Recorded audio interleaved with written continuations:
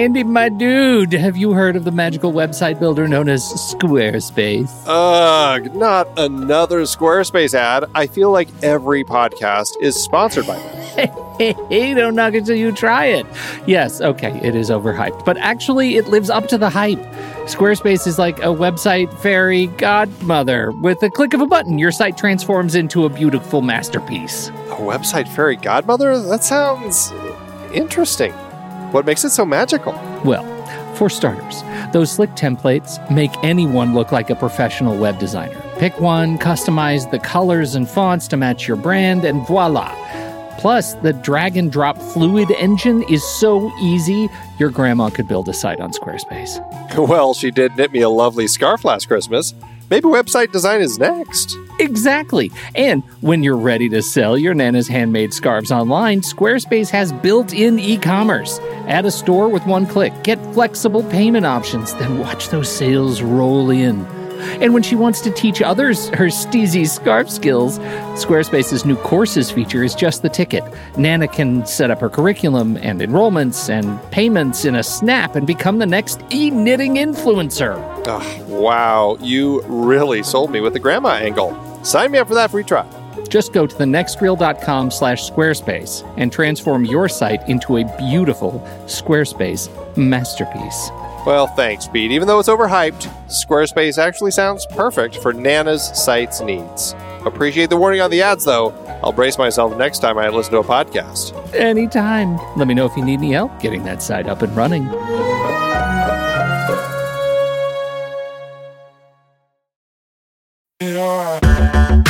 Andy, can you believe we've almost hit 700 episodes of The Next Reel? I know, it's crazy. And with all the other episodes in our family of podcasts, we are well over 1,200 episodes of movie conversation. It's really pretty amazing that we've gotten to have these in-depth movie chats every week for over a decade now. And we couldn't have done it without our loyal community of film fans. Their support over the years has meant so much. For sure. That reminds me, we should give the merch store a shout out. Buying shirts from thenextreel.com/merch is a great way listeners can continue to support the show. Plus, they get to sport our great designs.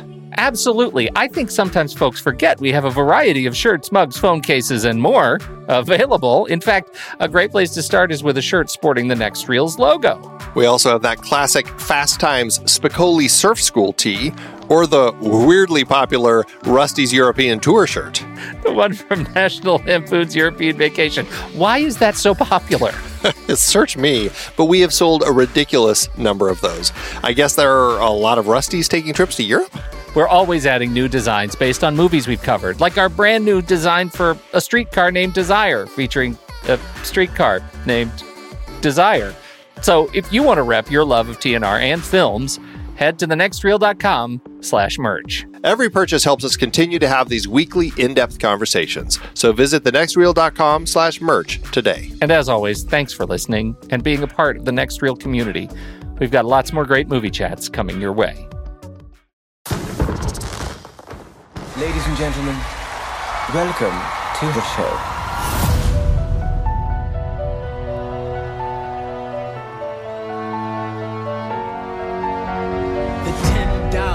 Founding father without a father, got a lot farther by working a lot harder, by being a lot smarter, by being a self-starter. To your union and the hope that you provide. May you always be satisfied.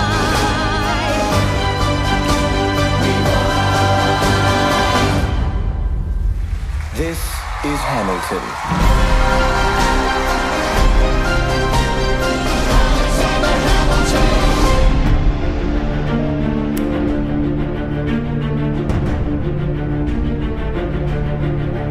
Today is the day. I have literally been waiting for this one all summer. Thank you for joining us on the film board from The Next Reel on True Story FM. We spoil movies, and this month we spoil musical theater too, because Disney released a live filmed version of Hamilton on its streaming platform Disney Plus last week, a day before the 4th of July, and we weren't about to let this one fly under our radar.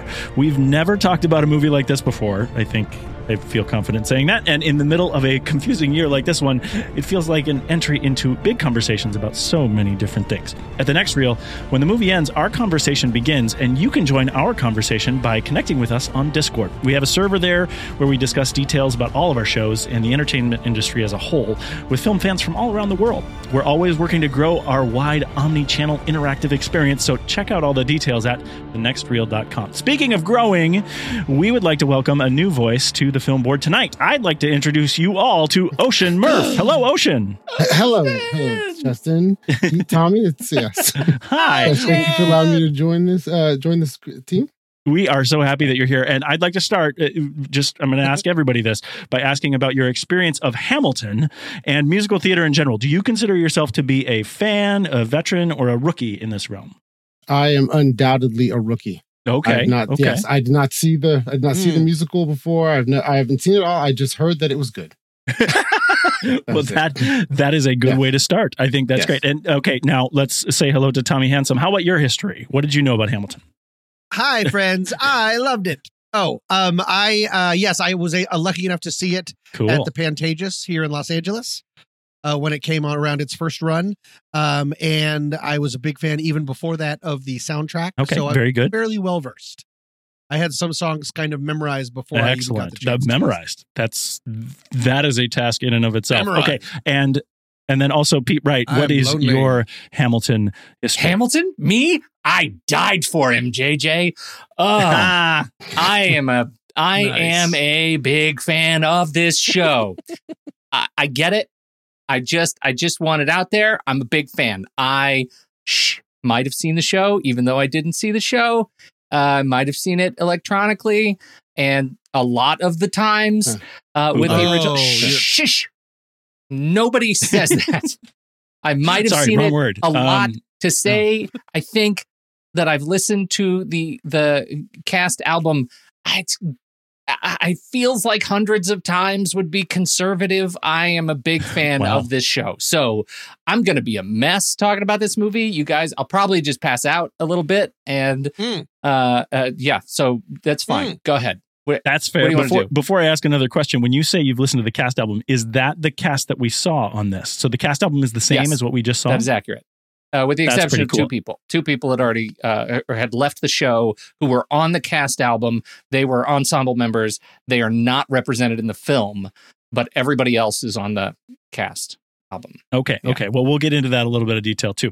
You already heard Pete call me JJ, and I'm going to start in a different way than we've done in the past because I want to give my initial thoughts first. Oh, cheating. Excellent. Because I've never seen Hamilton before this. I've heard lots of joy about it. And I think for me, I really wanted to be unspoiled to some degree. Actually shared a bit of a digital thing with me at one point, but I didn't look at any of it because I wanted to see it in the normal way. I wanted to see it like this, and we brought it to us like this. But I had heard some of the songs, I had done some of the details. It'd been great, and so now I get to say how I feel about Hamilton. And like I said, I was waiting for this all summer. I am psyched. I liked it a lot. I've watched it already twice, and I am as soon as we end this podcast, I'm going to turn it on again. I love it. And the interesting thing about me for it is that the first time through, I didn't really get all of it. I think I maybe needed some captions. I needed something to get there. And I watched it with my kids, 8 and 10, and we had to pause a lot. I had to kind of give, some explanations of what was going on with it, but I loved it. And it's in my top 5 of musicals of all time. It's not at the top. It's number 4. And we'll get into that a little bit later. But the detail is I loved it. I was super impressed. I think it's completely different than any musical I've seen before. And I think it's really special. So now coming back, I'm starting strong, but it sounds like Pete, you might even be stronger. Can you pass out a little bit and tell us what your initial thoughts were on the film? JJ, please. Oh, God. I've got the vapors. He's got the vapor. Well, you got to know. For those, that's from his fainting couch. Settee.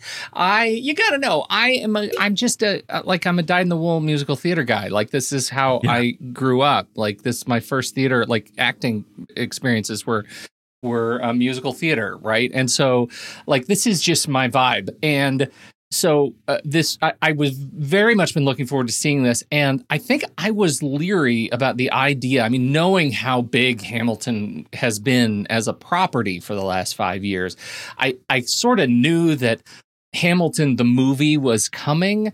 And then we get In the Heights, and it looks like they're doing a fantastic job with In the Heights and what they're about to do with In the Heights. And I think that if you haven't experienced In the Heights, it is the perfect warm-up to Hamilton, right? It is literally a warm-up for a number of members of this cast who were in the Broadway show of In the Heights and moved over here with Lin-Manuel, but also cast members that are in the Broadway cast who are in the movie now of In the Heights. So moving from, so it's great. You got to watch it. It's a great thing to experience. So I was nervous. Having seen the original Broadway cast show, I was nervous about the idea of a movie version of this, because for me, this is and was intended to be in its most perfect form on stage.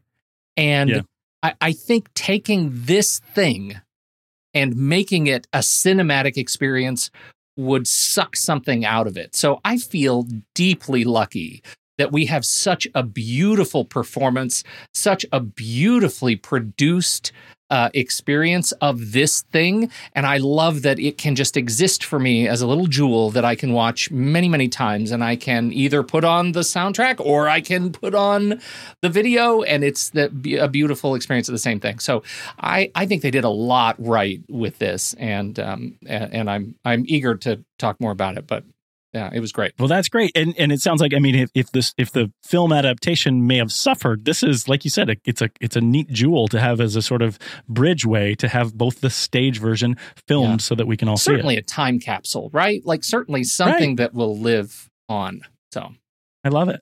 How did you originally see the Broadway cast again? I'm sorry, what's that? How did you originally see the Broadway cast? I missed it. You went to New York and saw the... I'm sorry. It was breaking up. Oh, it's a problem. It's probably my audio. Tom, okay, I'm not hearing you. So let's move to Ocean. Ocean, as a rookie, as saying from musical theater or from Hamilton, what was this like for you to watch it as the movie and as the music and the whole thing hitting you? I loved it. I thought it was great. Cool. The music was great. I really enjoyed the story. I felt that they did a really good job of communicating the history of what had happened with all historical biopics, which is kind of how I kind of came in viewing this as, it's just a historical biopic, but it's going to have better music than you normally hear in them. So, but as one of those, I felt that they communicate a lot of the story well. They got a lot of the points, a lot of the points and the facts fairly accurate. I immediately after watching it hopped on Wikipedia and Google and started fact checking my new history lesson that I just had. But also, I think that from a musical theater standpoint, for me, the interesting thing was I've seen a few musicals, and in all musicals I've seen, they do a lot of singing to move the plot along. But after a while, they do start just talking normally, and then they break into song. And it took about 30 minutes or so for me to realize, oh, they're not going to stop singing, right? and they're just going to communicate this whole thing in song. And then also, but then for me, I found the story easier to follow after a while because I realized that a lot of the way they got around having to actually stop and speak normally was by rapping. And, having listened to rap, since the early 80s and, loving that genre of music, after a while, once I realized that's what was happening, it just felt like they were speaking normally, just in a better rhythm, better tone. So I really loved it. I enjoyed it a great deal. And I thought that I really want to look forward to talking more about what Pete was mentioning earlier about the differences of seeing something as a cinema that really was intended for the stage and the differences that you get when that's what you're looking at. That's awesome. And Tommy might be in a good place to tell us that because you've seen it on stage. So, well, having seen it on stage, there were two big things that I was worried about this. Number one, that it would end up sort of being like those Fathom events that show up in theaters that you go and you see it on a big screen, but it still really looks like TV. And I was afraid that this would just really look like TV because they would be so respectful that it would just sort of be almost like tripod directing. The other side was the exact opposite, that Hollywood executives or someone would be like, well, now we can get in there and let's have the camera swirl around and look what we can do. And everyone has a GoPro and all of this stuff that would take it away from it. Luckily, neither of those things happened. I thought this was an absolute triumph of both vision and, as important, restraint. to really keep it from, we can talk about the cinematography later, but to really keep it almost all the time from the audience's perspective. Knowing when to move in to add some intimacy, but also when to just stick to the wide to let the show speak for itself. I thought it was magnificent. Yeah, it was super intentional, the camera stuff, and I'm really excited that we get a chance to talk about that. So we talked, I think those are all great initial thoughts, and it sounds like all of us are on the positive side, which is something that's key too. So we might fanboy a little bit out as we overwhelm ourselves with positivity on this one, but I'm going to try to talk a little bit about the story. I don't think that I can do a good job of describing a quick synopsis of this story because so much happens so quickly. I think it's way more than we ever get in a traditional film.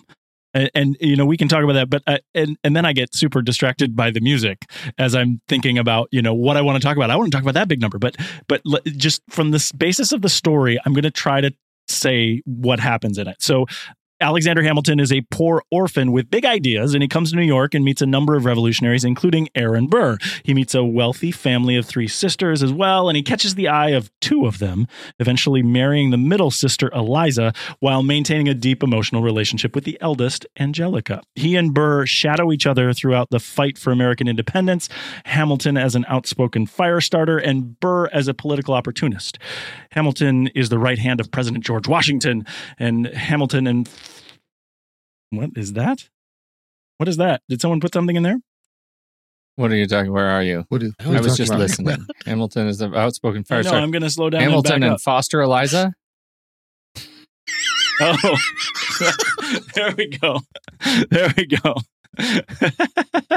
You did it. I always try to hide my dog's name in the script. Watch a show, and it hasn't worked. I was so far into time. it that I thought I messed something up. That was the greatest. That was the greatest. Wasn't his wife's name Foster Eliza? I'm so sorry. No, Gigi, that was great. Wonderful summary. I'm not sure to go back to you to clean edit, but that was wonderful. That was the best that you've ever done with that. I was like, wait a second. Amazing. I actually am thinking about what I'm reading while I read it. And Foster surprising Eliza, everybody. What I thought is I was like, oh, wait, maybe they didn't have a son and they had a foster child. Well, that's the problem. Foster is actually like a word. It's not like Kyle. Perfect. It was perfect. Okay. Okay. Hamilton and Eliza have a son, and after the war, Alexander continues to work diligently to build the country as Secretary of the Treasury with important decisions regarding the Constitution and banking system, rivaling Thomas Jefferson, the Secretary of State. Hamilton participates in an illicit affair and is blackmailed for it. Washington steps down as president to build a culture of secession, but Hamilton publishes the details of his affair, clearing his name but destroying his political prospects and ravaging his family in the process. In a later election, Jefferson runs against Burr, remember him? And even in Hamilton's disgrace, his endorsement propels Jefferson to the presidency. Burr duels Hamilton and kills him. Now, that is a lot of things that happens in this, but that is just not enough to describe everything that's going on in this story. I think I missed tons of things. Also, you just spoiled American history for everybody. Well, and I'm glad that Ocean looked it up too, because I think that's something that we need to talk about whether this is an accurate representation of history. But first, let's start. If you guys could kind of point out my gaps, tell me about any story points that I may have missed in that bunch, because I think there's a lot of them here, right? I thought you did really good. Okay, thanks. I mean, it's a lifetime, and they're able to. And one of the things is they, in 3 stanzas, will do 2 years of stuff. Right. Yeah. So it's just not fair. They slow down for the interpersonal stuff and like the cabinet meetings, but then years go by. Yeah. An entire life goes by. Well, and that's the weird thing. So there's the point that I think that I'm trying to make about this is that there's also through lines within this story that we don't get to touch on. The sun, right? maybe. So the sun is a big deal. And there's this concept. I mean, there's 3 duels in that, you know, we end with this major duel, but there's 3 duels and talking about the concepts of what duels meant in history and what they mean to us today. The big thing that I think is kind of like the overarching thing, because all of a sudden it's the final number, is this: who lives, who dies, and who tells your story. Everyone knows it's called Hamilton. Everybody knows it's about Hamilton, but the narrator of this story, we just talked about that whole story, is Burr.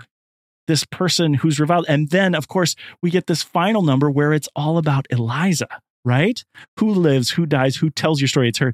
Whose story is this to you guys? Is it just straight up Hamilton, or is there some other convention here that hit you while you were watching this movie? I think for me, I felt that it really was it was predominantly Hamilton's story. I think that you find out more about other characters. You find out more about Burr, and I didn't know that he was, vice president beating Thomas and Jefferson. I felt that kind of smacked in the face with some ignorance there of like, well, hey, maybe I should have paid a bit more attention in social studies when I was in eighth grade. Also, you should remember which class to go to learn about that. That would be a good start. It was eighth grade. I blocked that year out. So I think that you learn about a lot of other characters, and they're supporting things about them, and there are different plot points that are mentioned and things that are even important to society, like George Washington stepping down is one of the top 10 most important things that's happened in American history. I agree. Right? But even in this story, it's just a footnote that really this story is about the life and death of Hamilton and his thoughts and his focuses and his dreams and his decisions, right or wrong, that he made throughout his professional and a large part of his personal life. But also, at risk of being extremely cheesy, it's like the people that say, in Sex and the City, New York is the fifth character. This is also This is also really the story of America, that he picked vehicles and these people to tell what made America America, for better or worse these days. Am I right, folks? No, but the idea of what separated us from England, from a monarchy, it takes us through all of that because incredibly he was wound through all of those things that made America what America is today. Well, and you bring up New York. I think, like Ocean said, I wasn't aware that Aaron Burr was even in the running for those things, right? His history has basically forgotten him, except for a Got Milk commercial that I saw, 8 years ago. But the thing I think is interesting, another thing that I hadn't learned is that part of the negotiations to move the capital from New York to Virginia happened as a part of what was going on here. There are really interesting historical facts to talk about, the room where it happened. I think that's amazing. Pete, what was the main story for you? Well, I think that, and I know that some of this is just, it comes as the result of being able to listen to it over years, and it has changed for me. But it certainly was a different story when I heard it the first time compared to when I first saw it, and then would listen to it again and again, right? Because I think that what you can say with the production is that, my God, the importance of actors and blocking and staging are really important to story, right? That makes a big difference. And I think this movie just nailed that. So for me, the story of, like, back to your question, JJ, who lives, who dies, who tells your story? I think it is interesting that it is literally Burr that tells the story of this thing, right? He is the narrator. So he's the one who's telling the story. And it's almost that this is his last gasp, right? Because we go from here to, my God, I'm the villain of your history. And that line punches me in the neck every single time, especially because it had never been so clear to me that at the climactic duel, it's Burr that screams, "Wait." And that is that what he screamed? I didn't know what he was saying. He said, "Wait." That changes the story at the end. That it's just it leads to this immense weight of regret on all of these lives that are just churned over, mistakes, over gaffes, over ego, and I think that's pretty powerful. It's a fantastic story of relationships. I think it is a story where Hamilton, he did some amazing things, also kind of a jerk. And I think that, I think that people who watch this and hear this and see this as a glorification or as an origin story of a political hero have missed the point and should watch it again. Because this is a guy who made some extraordinary mistakes. He is so not without fault in this whole thing. The entire second act is his life falling apart. And so I don't want to leave out the story of his affair and what he did to his wife and his children. I mean, he ended up having like 7 children. And in fact, his next child was born like 11 months after Philip died. And they also named him Philip. And so they just sort of took a do-over. So there are some things about Hamilton that are certainly worth like think about it. But I think what the show communicates to me is that story of this man's contribution who never stopped saying, what if? What if we did this better? What if we did that different? That's a superpower. And I think it's great to be. I think that what the show does is invigorate that for me. Right? It fills me with an energy to create, and I think that's really cool. I love it, and I think that's great. I mean, I like that you bring up the point about no one being a perfect protagonist too. I think that's something I actually had to talk about with my kids while we watched this. Right? I mean, other than Washington, I think Washington is kind of infallible. He's Jor-El, man. Like he's right, amazing. Exactly. And we know that his history isn't perfect either, but in this film, in this show, Washington stands as, Jor-El. Great, he's the father. Look at how great this is, and the way Miranda actually constructs this, right? That we do have this parallel story, right? We see the end of Washington's career and life, and the beginning of Alexander Hamilton's, and they are moving in parallel in the same direction. And so I think One Last Time is a crushingly moving bit in this thing leading up to it's just crushingly moving, and the way that Chris Jackson performs that, I mean, he sings the hell out of that song, but using Washington's words as a way to narrate a transition of power and relinquishing and teaching at the same time, and just how excruciatingly painful it is to let go of this thing that you've created. I mean, it has even more weight today than it did 5 years ago.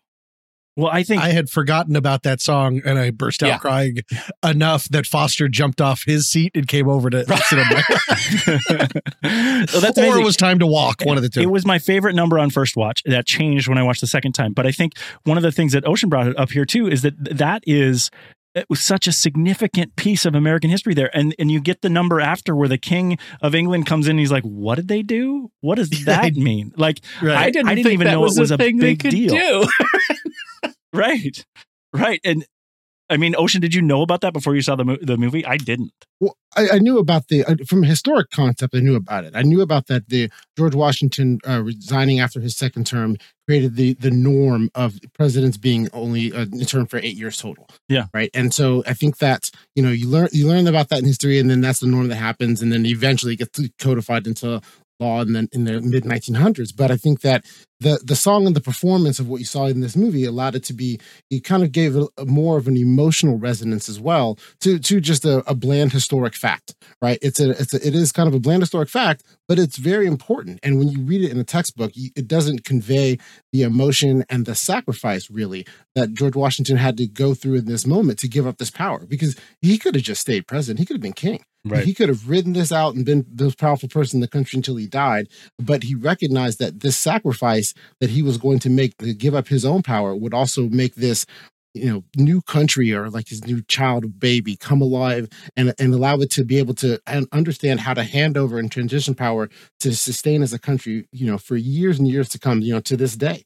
And I think that this performance allowed us to feel it more than just read about it. Hugely. Well, and I think that to that point, exactly, like you get that beautiful finish, and then the reverse camera on Jonathan Groff coming in, as Washington comes out. That is one of the few uses of that camera. It was that I thought was incredibly effective, where you watch them have that exchange facing a dark audience that I think worked really well. And it was really sort of heart-wrenching watching him walk past the mechanics of waste and of royalty that represented by the king. So I thought that was really incredible. Do you know how many cameras there were? That was something that I was really interested in when I was lining up for the movie, because I was like, oh, there's going to be 3 cameras. Like, I don't know how it's going to work. And I'm really Fathom events, right? Yeah, like Fathom events. I was like, oh, like I was worried about that, but this was great. I mean, I think I have saw a guess. Like 5. Was there 5? How many? I believe I counted 8. Okay, let me tell you. Okay, so the way they put this together, there were 2 full live performances with 6 static cameras, right? And so each of those that was a Sunday matinee where they shot the whole thing as is. And then they spent the rest of Sunday and all of Monday and through Tuesday morning, they say, doing steadies and close-ups and on 11 songs where they went in. That's where you get the moving shots, right? You get them, do the isolations, the character isolations, the nuanced stuff on 11 songs. You mean without a crowd? Without a crowd. Because you really? Yes. Yeah, without a crowd. I never would have guessed that. That's amazing. I know. It was incredible. But with the third time I watched it, I'm watching for those things. And there are little continuity things like folds in the bottom of Philippa Sue's dress in one take. And then she turns around and it's clean. And so those little things. So they did those for 11 takes or 11 songs, the big numbers, right? Then they did one more full audience with the 6 cameras. Static cameras on Tuesday night. So to Tommy's point, there were probably 8 or 10, but 6 for the static performance and how many cameras they were using for the motion stuff. It sounds about right. I was super impressed by what they did with it. And so the weird thing that I will say to this is because I have one of my film credits was working on Glee, the 3D concert movie. Right. And we shot the live Glee concert over 2 nights, same sort of thing, right? 2 full live shows in New Jersey at the Izod Center, and everything's legal in New Jersey. Everything's legal. There you go, nailing it. So, but everything that Tommy was afraid of for this movie, in terms of like knowing when to cut, not using too many. We, of course, were running the cable cam, and then they also had a massive jib at the same time, and we were in each other's shots. They wanted to show all that stuff, and they did exactly what you were talking about, Tom. They didn't show restraint, and that's one of the things that's so great about Hamilton here is that everything they did every time they cut that stuff that you're talking about coverage. Pete, going over the days and doing the stuff, even if I didn't notice the continuity, I'm going to look for it now too. But like, it was masterful because they were really making sure that they captured emotion in the right way with both the music. I never would have guessed. I think it was perfectly executed in this film, and I'm so impressed with the way that they did it here. That's one of the things that Miranda says, that this is absolutely the best rehearsed movie in the history of movies, that you're seeing a movie in which this cast has performed these scenes literally hundreds of times. And so his words, the goal came to be about honoring the performance that we're giving. And I think that's a really special way to put it, that this is the performance, right? It starts with King George telling you to silence your cell phones and don't record, and it ends when they walk off stage. I think that was just beautiful. One thing that I thought was really special as you watch the interviews of the cast that are now coming out is the number of the performers who said, it was an enormous opportunity for us to add performant elements that only work on camera, right? After, like, what kind of things would those be?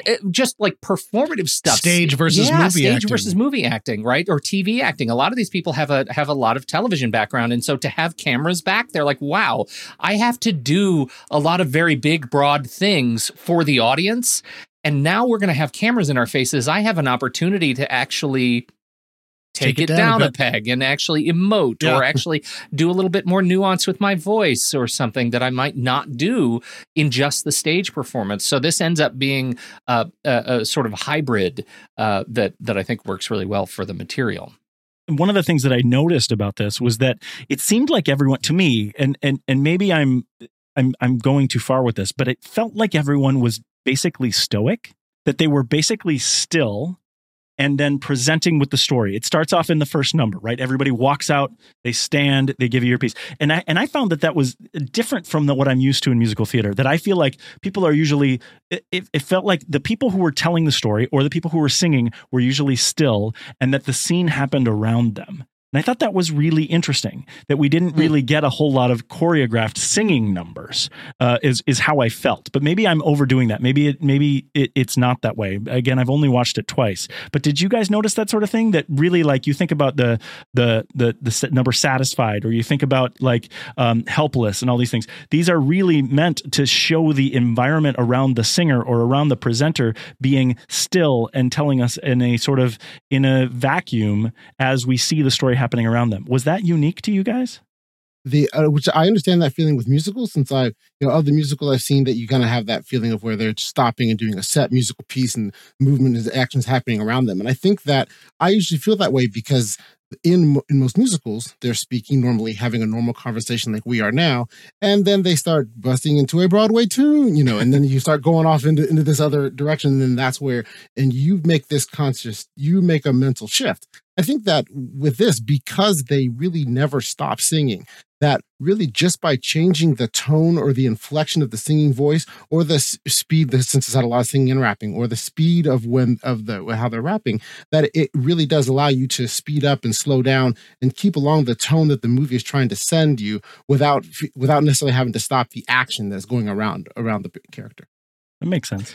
I think the other thing that to pivot on that, the other piece that I think is interesting to note is that because there are no breaks for these people, because it's a straight sing through musical, right, there are no natural opportunities to change set. Right. And so from a production design perspective, you notice how incredibly efficient everything is on stage. It is a modest stage, right? You have 2 inner ring, insets in the actual stage. So you get some really cool like turning effects. And then you have the rise in the back where they can go up and down the stairs. And that's it. Everything else has to be handled in terms of set pieces by the performers. And I think they did an incredible job manifesting this, right? Manifesting using the people who were on stage to become furniture, to become storms and weather elements, to become, members of a party. I mean, they just move so quickly because there is no opportunity to stop and take a breath. They have to end up using everybody on stage, and the person who's singing is invariably going to be doing something else incredibly active in just a minute. So give them a break because, everybody's going to have to pull their weight. So, well, that's in talking about that, that's one of the things that Renee Elise Goldsberry said about the song Satisfied in particular, is that to learn all of the rap in it, that she just had to plan when she was going to breathe. And that really when they were choreographing everything around her, she had, Chris Jackson, Washington coming up and having to spin her at one point, and they're like, all of the other actors in the company were just concerned about not messing her up because she's so focused on doing her one thing, because there's just so many words. There's so much to do here. Yeah. I mean, speaking of a break, what did you guys think about the 1-minute intermission for the TV movie that they put in there? I thought it was great. I thought it was terrific. At first I was like, what? And then I realized how important it was, because the play itself, the musical itself, shifts gears so hugely. Yeah. That the whole first part is about the Revolutionary War, and then the second is about the creation of America. So you need a little bit of that breather. Yeah. Well, and that's, you mentioned that, and the change and shift there. I actually, so having not seen the show before and only knowing some of the songs, I actually felt like the first act went really long. I kept feeling like there were numbers that I was like, oh, that's the end. That's the end of Act 1, right? That's my Red and Black from Les Mis. That's like this is where this is going to hit. But it happens like 3 times. 100% after the world turns upside down. Yeah. I was like, oh, now's going to be the intermission, because that's how I remembered it. And I saw it live, unlike Pete. Well, there you go. And then the king comes back and he has to have his final words, which are great. Right. But then we have to have this beautiful, like, what business does this gorgeous Dear Theodosia have being the second to the last song of the first act? Right. And of course, nonstop to me, this is where I've always felt a little bit of conflict. Nonstop to me feels like the intro to the second act rather than the closer of the first act. Right. So I totally get what you're saying there. So, and that was the weird thing. It feels non-traditional. And I feel like, from the musical theater pieces that I've seen, this feels really non-traditional in its pacing, because you have this breakneck pace through most of it. And then at the whole, I guess the natural climaxes and the natural valleys from where you would feel, they feel somewhat unnatural here. I don't necessarily think this is a bad thing, but exactly what you were talking about, Tom, I told my kids, I think 3 times, I was like, oh, this is going to be the intermission. Oh, this is going to be the intermission. And they've never sat through a play before. So that was a mistake on my part. Because they're like, oh wait, when Dad, is that I thought break this was coming going to out? be the intermission. They're getting it wrong, son. Yeah. Like you can't break down as a father. Exactly. Pacing. Come on, Miranda. No, and that's interesting too, because Miranda, when he was talking about this, he said, the beautiful thing about putting an intermission here is we're going to put it a minute long, but you can pause it, Make it as long as you want, because there will be no lines at the women's bathroom in your house like we have at Brother. We've talked about accuracy. Pete, you bring up that they had 7 kids. I think for me, not knowing that is kind of a mind blower. Do we think that's important in what they're relaying here? How important is the accuracy of what they're trying to tell? Because honestly, all I see right now on the internet is people blowing up about like, oh, this is how they got it wrong. This is how they got it wrong. Is that really important to you when you watch this? Well, I can speak for me in some cases that yes, I think that accuracy is important. That doesn't have to be, 100% completely accurate. You can have some things that you're going to have in any biopic where you're going to have some embellishments to help move the story along, or, the characters are going to do things slightly differently. You're going to have composite characters, things like that. But when you are talking about, you're going to make a musical about the founding father of Alexander Hamilton, who's on the $10 bill, who is a historical figure, including George Washington, you're going to need to get a lot of the facts right. And I think that by getting the facts right, it actually does make it's important in 2 ways. One, it makes it where when you're looking things up after the fact, you're going to learn more about the story and about these people. But 2, because it then is accurate, it allows you to then, want to watch it again. Maybe want to see something else you missed and learn something else new, and not just focus on the music for the whole performance, and which is hard to do because the music is great, right? So sometimes you want to sit back and listen to the music and the sounds, but really they are communicating a real story here. And I think that it's an important story to tell, and it's an important thing to know. And so I think accuracy, it does matter. Something that struck me when I was first listening to the album is, way before this was ever talked about being a movie, I remember having the feeling of, I was really proud of Lin-Manuel Miranda for what he kept in, because if this was a movie, there would be a lot of studio executives going, does he have to have the affair? Mm-hmm. Because that's like a break in his character. That's and it becomes very defining, but to lean into that instead of just sort of being like, he's a tomcat, he's feral, wink, wink, and then moving and just keeping it with government. That's very brave. He is throwing his lead character for a lot of people, unforgivable thing. And he's not forgiven until the very end of the play, rightfully so. But to really play for that is brave. One of my favorite lines in the film is when Thomas Jefferson comes in and says, can we get back to politics now? Yeah. Right. I love that. So I think it's interesting to do that because the majority of the stuff that I'm seeing on the internet, it doesn't have specific quibbles, right? They aren't saying Miranda got this wrong or Miranda didn't do that. It's always he didn't go far enough with something or he went too far. And I think really all of that seems subjective to me. I think the point that you make, Ocean, about the key things about history being important here, I think he kind of nailed that. I don't have any problems with the way he represented our history in this. I learned stuff from this musical. Did you guys?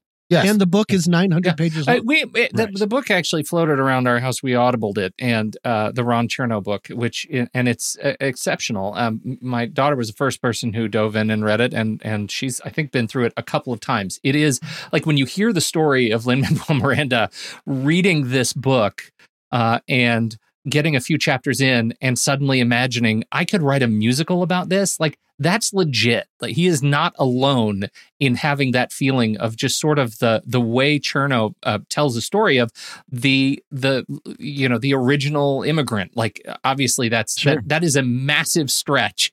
But as a founding father coming from the Caribbean with nothing, writing his way out, like that whole story is incredibly compelling and well portrayed in this book. So it's long. And the phrase, the room where it happened, is a chapter title. Yeah. Of the book. Nice. Yeah. Like he really, he took some real stuff from the book and made it musical. Absolutely. And so that's cool. You just, it feels like they are of a piece. And that's why he is, Miranda and Chernow are so complimentary of one another. Like they always mention each other when they talk about how this thing came together. This is where I'd like to pivot on that particular point, because I think when you look at and when you hear Miranda talk about his intention for the show, right? The story of American history presented by today's Americans, right? That's what he's trying to do here, is say this is the makeup of who we are. Let's look at what the founding looks like now, like that. And so some of what people are, I think, rallying against is that they don't see themselves in Thomas Jefferson or in James Madison or in Alexander Hamilton. And that's confusing to people. And so they're upset. And and that whole thing, I mean, I was going to ask about miscasting. Yeah. I put it in air quotes because historical figures, because this show can't be done if you focus on a role being played by a certain demographic. Yeah. You need talent for this, and that's what Miranda did so well. He just went out and found the talent to tell the story. I think I think the people who rail against miscasting historical figures are missing the point. And I think if that's a problem that people have with the relevance of historical accuracy, they don't get it. It's such a special show, regardless of the way people show up and deliver it. I thought the using the casting trick of having pretty much all the main characters play different characters, for all the main actors playing different characters in the first and second act, all the way, even Peggy gets an incredibly powerful part in the second act, which I thought was just beautiful. She's so talented. And I thought that was really great, sort of reintroducing Daveed Diggs as Thomas Jefferson and reintroducing Oak as Madison in the second act after an incredible performance as Hercules Mulligan. He's just so good. And that is another area that is just sort of ripe for folks who are frustrated when you see Daveed Diggs playing this character the way it is written, right? And really capitalizing on some of his incredibly natural skill, but to say, oh, he's not representing Thomas Jefferson when he carries such incredible swagger. And he's have you seen anyone else? Okay, in Tommy, when you've seen it, was there someone other than Daveed Diggs played that role? Correct. No one in the original Broadway was on tour. For me, watching this, I don't understand how anyone could have pulled that off other than Daveed Diggs. And I know it's possible. I'm just saying it was so embodied by what we were watching in Lafayette and in Thomas Jefferson. I loved it. And we talked about it on the Sat Mat this weekend, where there's been some criticism of Daveed Diggs and the way he delivered the rap and whether you could understand. I thought it was perfect. Yeah. I thought everything he delivered, from the French to the swagger that he brought with Thomas, like, it was so awesome. I want to see it again with a new cast because I want to see what else can be done. It was so special in the way he delivered it. I can't imagine anyone but him being cast in that role.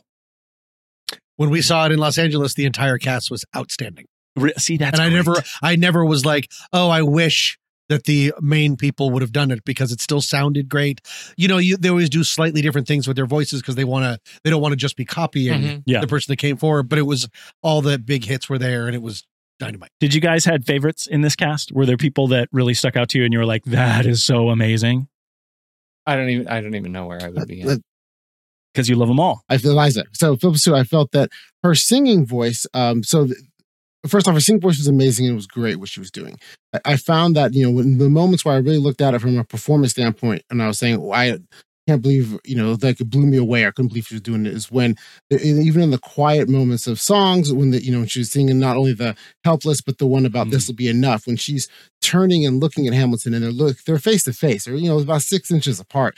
And then she's singing soft, perfect on key notes, looking directly at him. Yeah.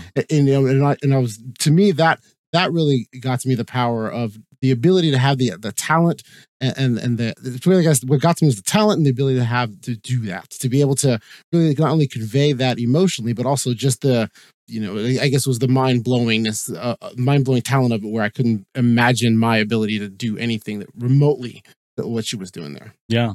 Yeah, no, I loved her and her voice. I caught Helpless. They did I think it was a Jimmy Fallon thing, right, where they had the whole cast come in and they did it before they released this. And I'm just floored by what she can do vocally. Her instrument is it's masterful. And the same for me. My favorite watching it the second time was Renee Elise Goldsberry as Angelica. That number, Satisfied, it was just so, she had to do so many different things in it and acted the whole way through it too. She made me lose my mind with her voice and with her acting and what she delivered. I was so impressed by what she brought to it. And I'd never seen her before that I know of. She's an Altered Carbon. Yeah, she's Quill Chris Falcon. There you go. I Yes. knew it. Absolutely. Amazing. I love it. I feel like that in particular. Watch it. You don't if you watch it. If you want to go see these tracks, you got to make sure you watch Helpless and Satisfied back to back, because the production, the choices that they made for production design, there are so many. I mean, 1,000 bits of nuance and trickery that are going on there that you got to pay incredibly close attention to get it. It's just perfect. The way they rewind, and play the scene again from a different perspective is just it's pristine. Yeah. The other Easter egg actor in it for me was learning that Jonathan Groff as King George is also Kristoff from Frozen. I loved his vocal performance and the whole, I mean, he's getting a lot of flack on the internet, but the whole spittle stuff that's shown by him, whether it's done on purpose or not, it is so perfect to give. And this is where I get into that stoic thing that I was mentioning earlier. The king doesn't move, and that's part of the joke. That's part of the bit, but he delivers emotion through physical acting in such a great way. His voice was wonderful. And I think, he comes out at the end, he's dressed as everyone. So you don't necessarily get the king coming out to show him as the king during the bows. But I was super impressed with his performance as well. He was, we learned of him originally on Glee. He's one of the nemesis voices on Glee years and years ago, and we've just kind of followed him. I feel like there's a little bit, I don't know what the controversy is around him on the internet, but I've always felt like this was a little bit of a jerk move, that he was only in the Broadway cast for about 3 months, right? He did a very short run. Really? And then left. Yeah, from March to May. Of Why? the opening. Why would he Well, leave? I mean, he did other things. He was also in... it's also a very small part for a guy whose career was doing great. So maybe right? you don't want to spend every night for 20 minutes of stage time at most. Yeah, right. Maybe. I mean, it was just, obviously, I think that's a part that is in heavier rotation than the rest. But he was gone for a long time, right? Pretty much almost a year. Right. And then they filmed this in July of the following year after he left. And he comes back for the movie. Doesn't that feel like you think that's a jerk move? It's a little bit of a jerk move. The guy who's in the thing for more than a year after you left. Like, you're done. If he was the original chose, you're done. He was the guy they chose. He was the but guy so who got was the role. guy who they chose after he left. He was and done. Kings don't leave. That's the you're whole point. Done, John. You're done. I love you. You're done. Wasn't the point of this to have the original cast? It's not that I don't have the original hear cast. You have no one knows what Pete's talking about, Ocean. It's okay. I get. Yeah. This is your first episode. It's going to happen a lot. And we mentioned that he was the selection. So the director, Thomas Kail, this is one of the points that I wanted to bring up here. He was the person who selected the cast for the show. Was he the stage director as well? Yeah, he was the first person. He went to Miranda went to him and said, "I got this thing I want to do," and Kail said, "Okay, let's make it." And they knew from the very beginning they were going to make it this way. And if nobody got it as they pitched it, they weren't going to. Then that wasn't the project to be involved with. And that is, so I guess the assertion I want to make is that's why this movie works. Yeah. Because he is wed to it. He's wed to the stage show, and he shows up and he directs what's happening in the film as well. You can't necessarily, if it's coverage, if they just came there and brought somebody in from TV or whatnot and had a multi-camera shoot of this and they're making the decisions on it, it wouldn't have the same emotional honesty that you get with the director from the stage show. So or especially the restraint. Right. To reuse my word. Because they'd be like, let me get in there. Right. And show you how, because if it's the maker of the show, he's like, this is already how I wanted it to look. This is just the chance to get in there a We little did bit it right more. the first time. Let's not screw it up. I thought this was, JJ, you did that project on, was that American Murder? American Crime? American Crime. Yeah, I expected that. I expected cameras, a lot of cameras floating over the thing and then in and out of the audience. And I was just delighted that they didn't. They didn't pull an Oscars performance for it. Right. Well, and if they would have done that, we would have had to have 750 cardboard cutouts in the audience. But that's a whole different story. But yeah, no, I think having Thomas Kail so intimate with it is what makes this movie. I mean, that's a great point. The show sells itself. Everybody wants to see Hamilton. But what makes this translation into not a film adaptation, but I don't even know what you would call it. Like they just made a film of the show, right? And I think it works because he's involved, and I'm super impressed. I wasn't aware that he was involved in both ways, and I think that's really, really a smart decision. Well, and he also is he's a director behind Fosse Verdon. If you haven't watched that on FX, it's got some incredible press. Yeah. He also did the Grease Live thing, right? He is. Oh, that was outstanding! Right? Talk about like moving a lot of pieces. That's an extraordinary production. So it's not like he doesn't have chops, and I think that he has demonstrated a lot more sort of production frivolity in some of those where it's needed, that shows that restraint was not just he didn't know how to do something. Like this guy It's on chose. purpose. Right. He was great. I love it. We should also talk about Lin-Manuel Miranda here too. I mean, obviously he is, I mean, I shouldn't say obvious. To me, Lin-Manuel is an American treasure. I mean, what he's doing and what he's done through his career, he's only gained in momentum, in acclaim. And I'm so excited to see what he does next. That being said, in terms of his singing voice, I wasn't super impressed. I don't think anyone else should play this part. I'm not saying that, but especially in the first number when he's dealing in his low register, I think he struggles a little bit with it. I think it's really tough. And when he's acting like he's crying, I really see the acting. And I feel like at least I understand your star rating now. I get it. Well, there's that. We'll talk about that when we get there. But the thing is, I mean, I want to front this by saying he is a super special person. I love everything he does. The music from Miranda. I would love to see what other people could do with this role too. I don't think anyone should take it away on from an him. island. I agree. I mean, very famously, not very famously, but Hamilton won every single award except for one really loud one, which was Lin-Manuel Miranda for Best Actor. Who beat him? Do we know who beat him? I'm interested.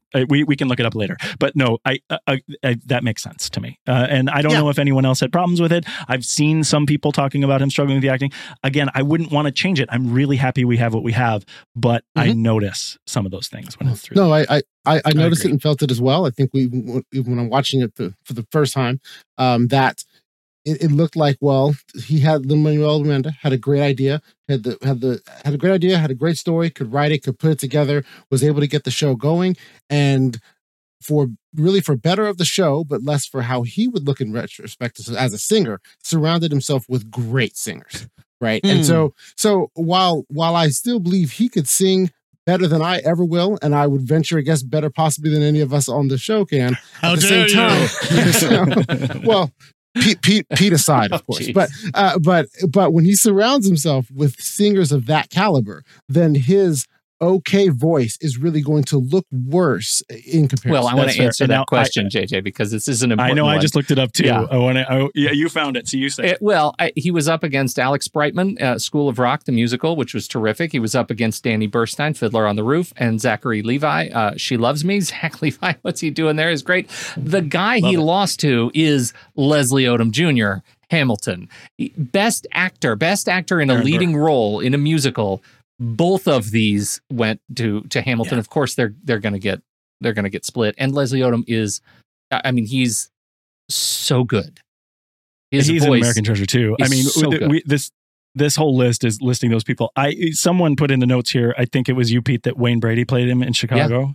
Yeah. I love Leslie Odom Jr., but I am a Wayne Brady fanatic. I wouldn't pay $1,000 to see him, but I would pay a lot of money to see him play that role on this show in Chicago. I think he is another one of those sort of multi-talented showmen that I think he's well cast for that. Be interesting to see him do the second act. It was just difficult with him because he would do so much improv. He kept asking half. people the name of vegetable in the middle of the show. It was very strange. Or he said, "Will you take the money or what's in the box?" Right. So I'm a huge Wayne Brady fan. I'm just putting it out there. Is there anyone else in the cast? Or he comes out after the intermission. Right. Exactly. I guys are workhorse. just We want to love it. shout out to Anthony Ramos, who's another fantastic performance. He's John Lawrence and Philip Hamilton. Sake. He's so great. But he is going to be playing Usnavi in The Heights in the movie coming out now, which was the role that he's was the lead, originated by right? Hamilton and by Lin-Manuel in the stage production of it. So That's the lead, right? Yeah. Yeah, that's awesome. Yeah. I'm excited to see that. I also saw an interview with Miranda here where he was talking about, everything was gearing up. We're supposed to be gearing up for In the Heights right now. This is when this was supposed to be out. Yeah. But since we can't do that, we got to shift gears and do this instead. When was the release? Disney wasn't going to release this now, 15 months from now, October next year. Yeah. Yeah. Wow. It makes so much more sense right now. It's like God it bless was. him. It's perfect. It is a bespoke Yes. placement and bespoke delivery for this thing. Like it just felt It's perfect. right for right now for fans. 100% agree.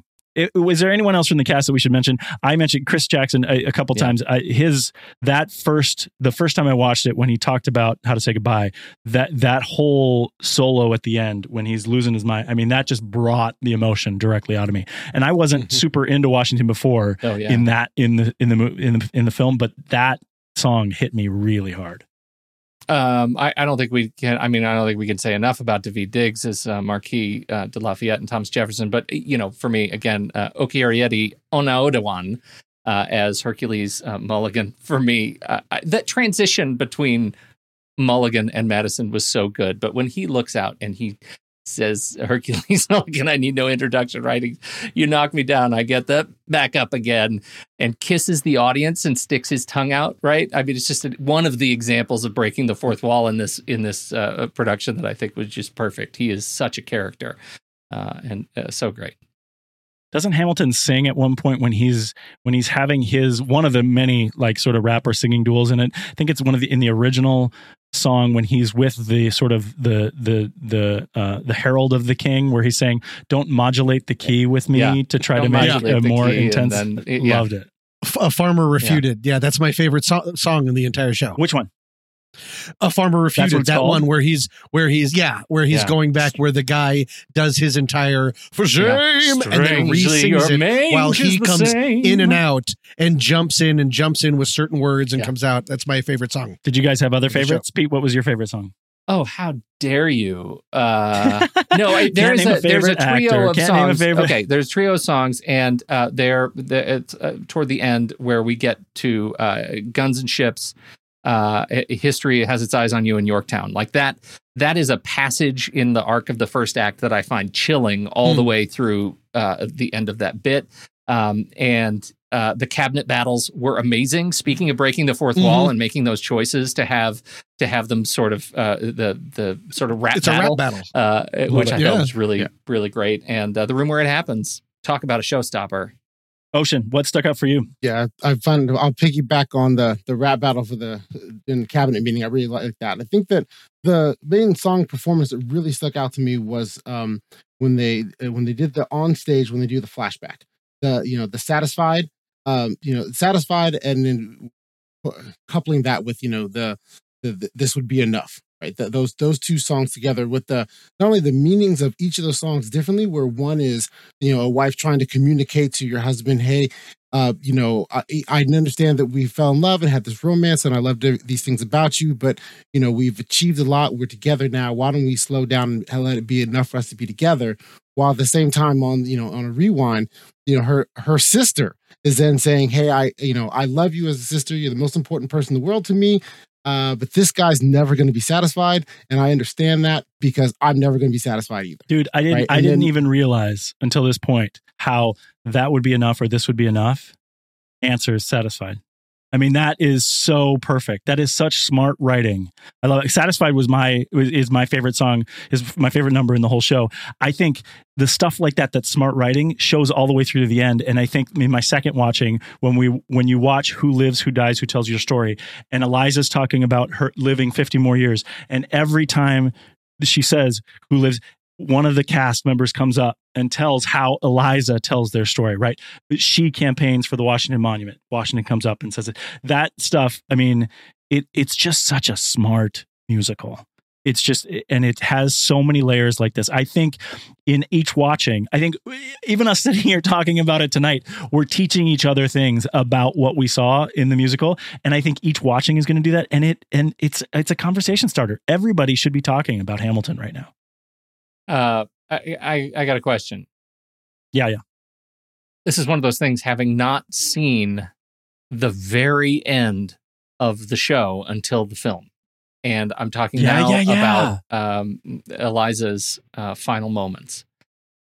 She is held by everybody as she's, they're doing the final song. They've just done The World Was Wide Enough, which is such a gorgeous song. And then Who Lives, Who Dies, Who Tells Your Story. And to me, at that point, I'm getting the experience that sort of Eliza's the one who lived. Everyone else died, and she's the one who lives on for 50 more years and tells the story, right? She's the one who carries that legacy.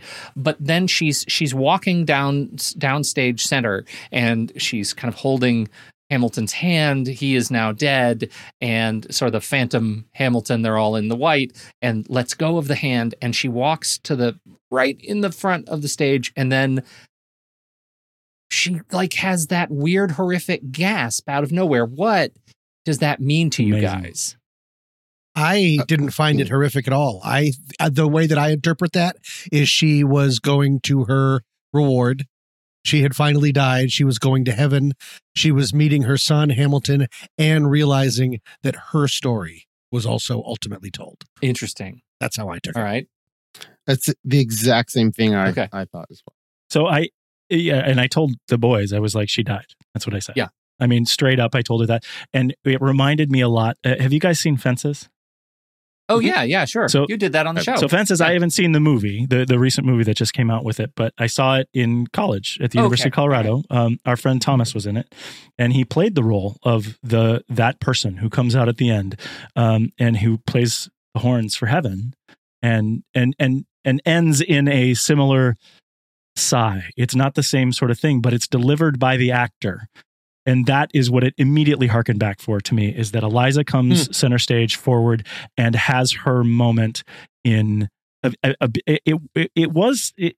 both beautiful and terrifying at the same time. I'm getting choked up just even talking about it because it's so intense and so wonderful. And I love that you hadn't seen that until you watched this movie this time. I've seen everything every other minute except for her gasp. And I think it was because on the version that I had seen, somebody may have had to put down their camera phone emergently. And so I heard it. I heard the end. I had never seen it. And that that was the only surprise that I had, like the big sort of narrative surprise. And so I'm right with you guys that the first time I watched it, I was like, oh, she died. Like she was the last to die. And that was her experience sort of crossing over. But then everybody I'm talking to is like, did it look like it hurt her so much? Like, why was she in so much pain? Why was she scared? I said, well, have you ever died? Like, maybe that's just what it's like. Like, relax. I really found it as ecstatic. Ecstatic. Yeah. That's an a good word for overwhelming it. joy. Yeah. That's how I felt it. Yeah. I love it. I love it. Yeah, I didn't view it as ecstatic though. I'm with you, Peel, on the emotion. I felt that what she was emoting was a fear alongside of elation. Wonder. Right. There was some elation of I'm gonna be with my family, but it looked like she was scared as well because which I think would be. I'm guessing here, since I too have not yet died. I'm guessing next week, Flatliners. That even if I'm exactly the musical, right? I took it as that she had a combination of emotions that even if I were to believe that after death I'd be reunited with my loved ones, there's the elation of that, but at the same time the actual act of dying would create fear. So I think that she did a wonderful job of emoting both emotions with that look, that you have the initial fear and trepidation of death along with the elation of I'm going to finally be reunited with these people that I love. Yeah, I get that. Awesome. I totally get that. I'm glad you guys agree with me because I was like, all my people are crazy. Was there people not agreeing with you in your viewing area? All of them were like, she's in some sort of pain. She's in some sort of hysterical pain. And they don't. What a weird way to end the show. Why would that? Ow! Yeah. And then it just ends my back. Weird. I need the sequel. I don't know. That seems very strange to me. Me too. But we are all in agreement with that. Talking about the story, one of the things that I felt that it did a really good job of communicating that most biopics don't was the ability to communicate time. right? If you're not already familiar with the story, which I was not, they did a great job of communicating. The four main friends meet at the bar in 1778. Hamilton assumes his first command in 1781. Jefferson returns in 1789 and returns from France in 1789, and also election of Jefferson as president in 1800. And that by being able to communicate this, it allowed you to watch a story where all of the actors look the same or wearing basically the same clothes throughout the whole thing, but then also can convey to you, hey, I'm watching 20 years of life, not what happened in 6 months. Yeah. And we talked about this on our most recent film too. Mm-hmm. The beauty of musical theater here is you can do all those years and you do not have to worry about aging anyway. Right. When you do it. I have one more point that I just want to bring up because it was a little bit jarring to me, and we kind of talked about it around here as we're watching it as a family, which is after we watched it the first time and then we watched a whole bunch, an obsessive amount of behind the scenes like interview stuff. And the actor who plays Mulligan Oak, he said that I think I'm going to credit him, but it may have been Washington, Chris Jackson. He said the thing that stood out to him the most when they went back and watched this now that some years have passed was that when they're looking at I may not live to see tomorrow, right? Or see our glory, right? They're doing that. They're doing their bit, and it's these four guys, and they're clearly like they're bonded, singing about love. Like they love their country, and they're there for each other, and they're going to do this great thing. And it felt like the most natural thing in the world for me. And for context, Andy and I have just finished recording the Friday series that we're doing, which is all about just like these crazy wackadoo like shenanigans that Ice Cube gets into with his many friends. And this is really funny and fun. And there's some hard stuff in there, but generally it's just like, and then Oak says, the thing I love the most about this is that these people, these friends are up there, they're all black and brown people.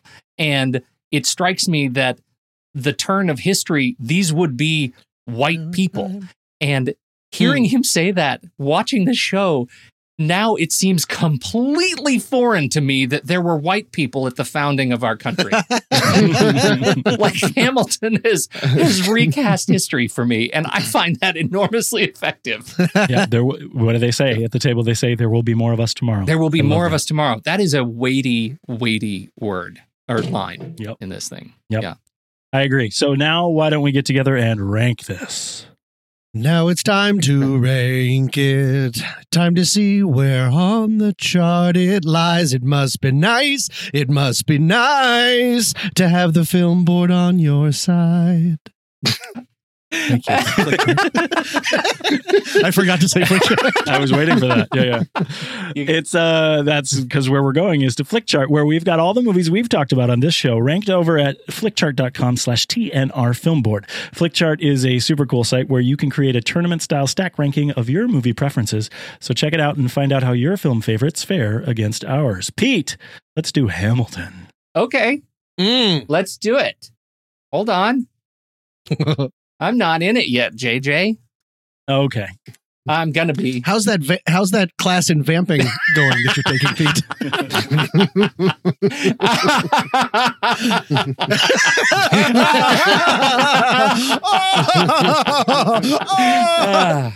Hamilton or Kingsman, The Golden Circle.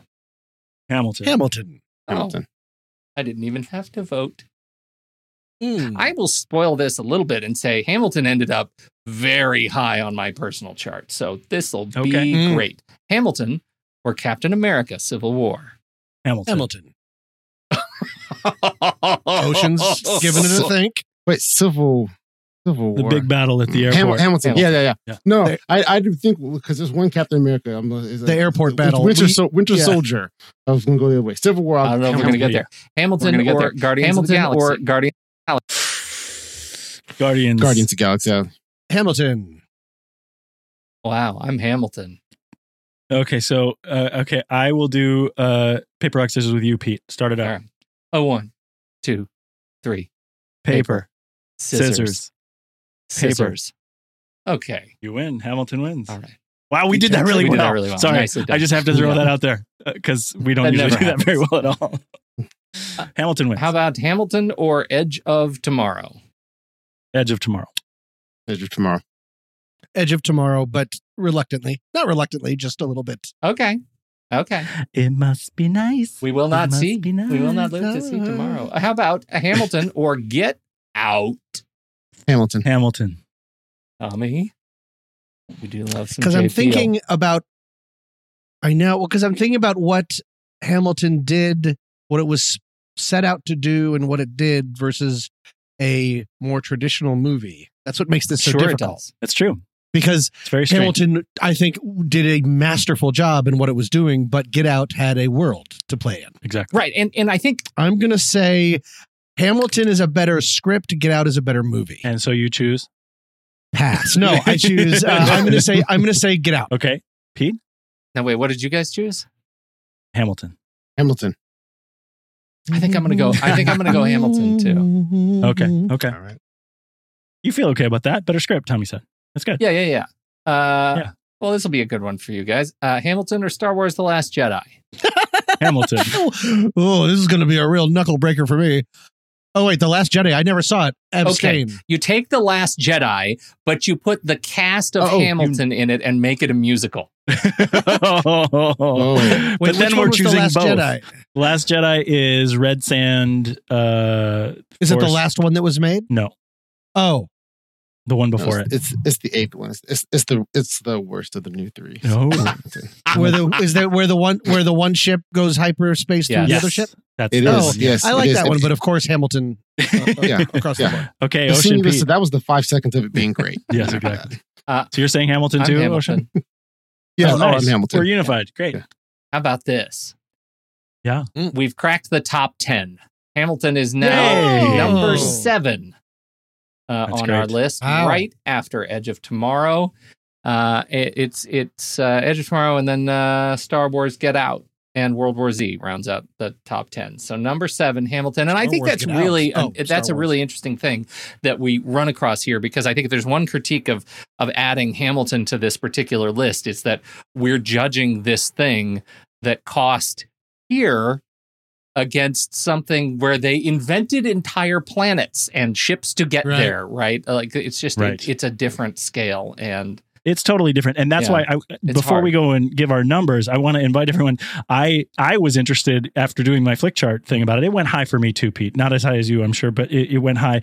I looked for a place where you could rank your musical theater things. And I found a Tumblr at musicaltheatersorter.tumblr.com. Now, it doesn't have everything in the world, which is really disappointing, but it did have more. And Hamilton showed up as number 4 for me after Les Mis, Wicked, A Chorus Line, then Hamilton, and then Hedwig and the Angry Inch after that. So it's a really mixed group, and after watching Hamilton the second time, I'm like, maybe it should go even up higher. It's really, really good. So, but everyone should check that out. We'll try to put it in the show notes so people can do it. As far as your Letterboxd ranking, I started out with a 4 before we had this conversation, but all the adoration has moved me up to a 4.5. I think it's really special, and I was keeping it at a 4 because it wasn't like other movies, and Right. I put it to a 4.5 because of exactly what you were talking about, Tom, when you were debating this versus Get Out.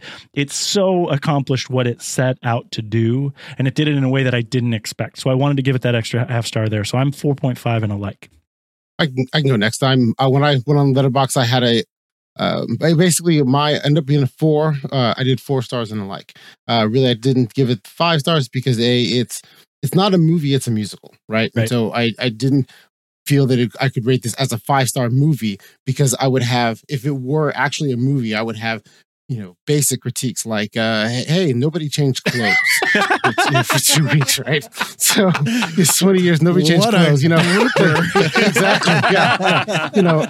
Or hey, I can see the guy moving that little, Yeah. ladder around to move him. So Hey, that's so not that- a boat. They're just sitting on the floor. Exactly. Gas. Right. So for me that knocks it down. And then also, I will admit also to get 5 stars, I think Lin-Manuel Miranda would have needed to have been a better singer. Right. He did surround himself with great singers where he's not. So I rated it 4 stars because I thought it was really great and really great at what it was. And I gave it a like. I can go 5 stars and a like. Nice. Wow. Wow, that's perfection. I'm with Tommy. I'm 5 stars and a like too. And I think it's because now this is out. I've watched it now 3 times over the weekend, and I have the same sort of level of heightened emotional response to this thing every time I watch it. This experience gives me something that is I think really special, right? I feel really great. I feel different about this than when I watched The Last Jedi. yeah, that's great. So yeah, I'm sticking with it. I had a blast. That's awesome. We did the really fact that well there. It can have that depth of just being on a stage, but have that depth of emotion is, I think that's what pushes it from 4.5 to 5 for me. And what a bright spot in the middle of this summer, right? I mean, seriously, thank you, Disney. Thank you, Lin-Manuel Miranda. I'm so happy that we got to watch this. And so saying that, I mean, where do we go from here? We are still in a huge ball of uncertainty about where the film industry is going to go. We still are hoping, we kind of had Tenet on a tentative thing for us because we thought it may come out in July. It's moved back now again, and we don't really know. So we have tentatively planned to have a streaming option in our bag for August, and one of the one that we found there is one called Project Power that's apparently going to be released by Netflix around August 14th. It's got Jamie Foxx and Joseph Gordon-Levitt. That's our plan right now, but we're going to stay fast and loose on this. We're going to stay spring loaded because if one of those big film opening comes up, if we have enough people in cities where we can go see something, we're going to go see something in the theater. Pete, we've got a hiatus month here for the main show. What are we doing when we come back? Well, we are going to pick up. It actually picks up a little bit early. We're not taking the entire month of July off, so it's. I think nice. We'll come back with Friday, late in July. So we'll do Friday, next Friday, and Friday after next. And they were a lot of fun. Those are the titles of the movies. Yeah, and let me tell you, you're not giving the dates. Spoiler: Friday is. I am a giant fan of Friday. It's been in my life for a long time. We had never seen the following 2 movies. We just decided to do the whole trilogy and mixed bag after number 1 is, I think, a fair assessment. You said you already recorded We did. That show, we recorded them. Did you guys... Did you guys talk about the origin of Bye Felicia? Yeah, we did. Oh, yeah. Oh, yeah. Love it. Yeah, of course. Yeah. I didn't know that. I had to go looking for it. At the end of season of Orange is the New Black, they said it. And I was like, that's Felicia. It. But no, it comes from Friday. So we did that. But I will say we are not taking a break from the SatMat. The Saturday Matinee Show is going strong. So, if you are a member, you'll get it on Saturdays. If it's in the public feed on Mondays. And we are shaking it up with lots of... we're just trying to put everybody involved with the next reel in a big mixer. And so it's different voices together every week. And I think it's made for some really fun conversation. So looking forward to a summer of SatMat there. And then some of those other voices are from the Marvel Movie Minute, right? What's going on over there? That's right. Kyle and Rob are kicking butt over at with the Hulk. It is 80s week, meaning we're in the 80s of minutes.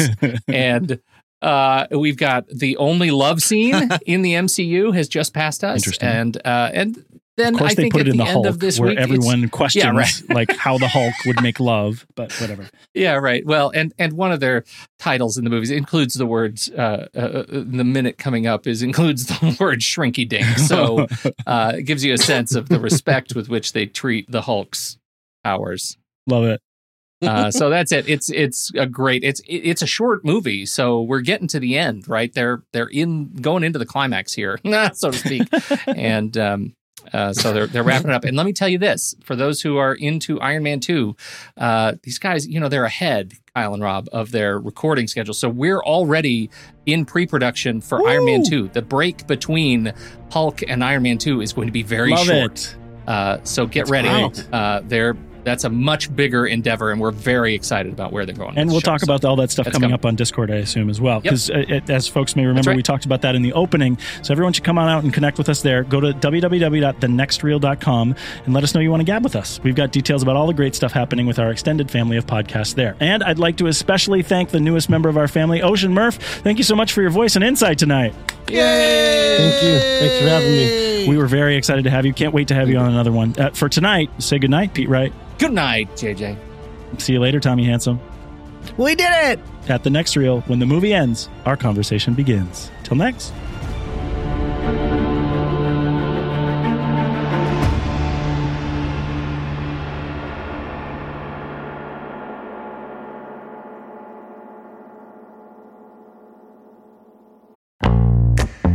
Here on the Film Board, we have covered quite a variety of great page-to-screen adaptations over the years, from superheroes like Christopher Nolan's The Dark Knight Rises, based on stories like Nightfall and The Dark Knight Returns, to horror and sci-fi like Max Brooks' World War Z and Hiroshi Sakazuraka's All You Need Is Kill, which became one of our favorites, Edge of Tomorrow, with Tom Cruise and Emily Blunt. And who could forget Andy Weir's stranded astronaut adventure, The Martian, or Dave Eggers' tech thriller, The Circle. Supposedly so much better than the movie. We've also explored Stephen King epics like The Dark Tower and It, biopics like Damien Chazelle's First Man, and sweeping sagas like Denis Villeneuve's take on Frank Herbert's Dune. And don't forget Martin Scorsese's Killers of the Flower Moon, based on David Grann's nonfiction book about the 1920s murders of the Osage Nation. I just finished the book, and it's fantastic. It's always fascinating to look at the source material, and we often do as the book lovers we are. For those of you out there who love to do the same, head to thenextreel.com/originals to find all of our past episodes and dive deeper into these adapted stories. And it's not just stories. We've included things like the video games Uncharted and Detective Pikachu. That's right. thenextreel.com/originals is your one-stop shop for in-depth looks at the sources for cinematic adaptations that we have discussed. Every purchase you make supports the Film Board and the Next Reel's family of shows. So what are you waiting for? Head to thenextreel.com/originals and get your next read today.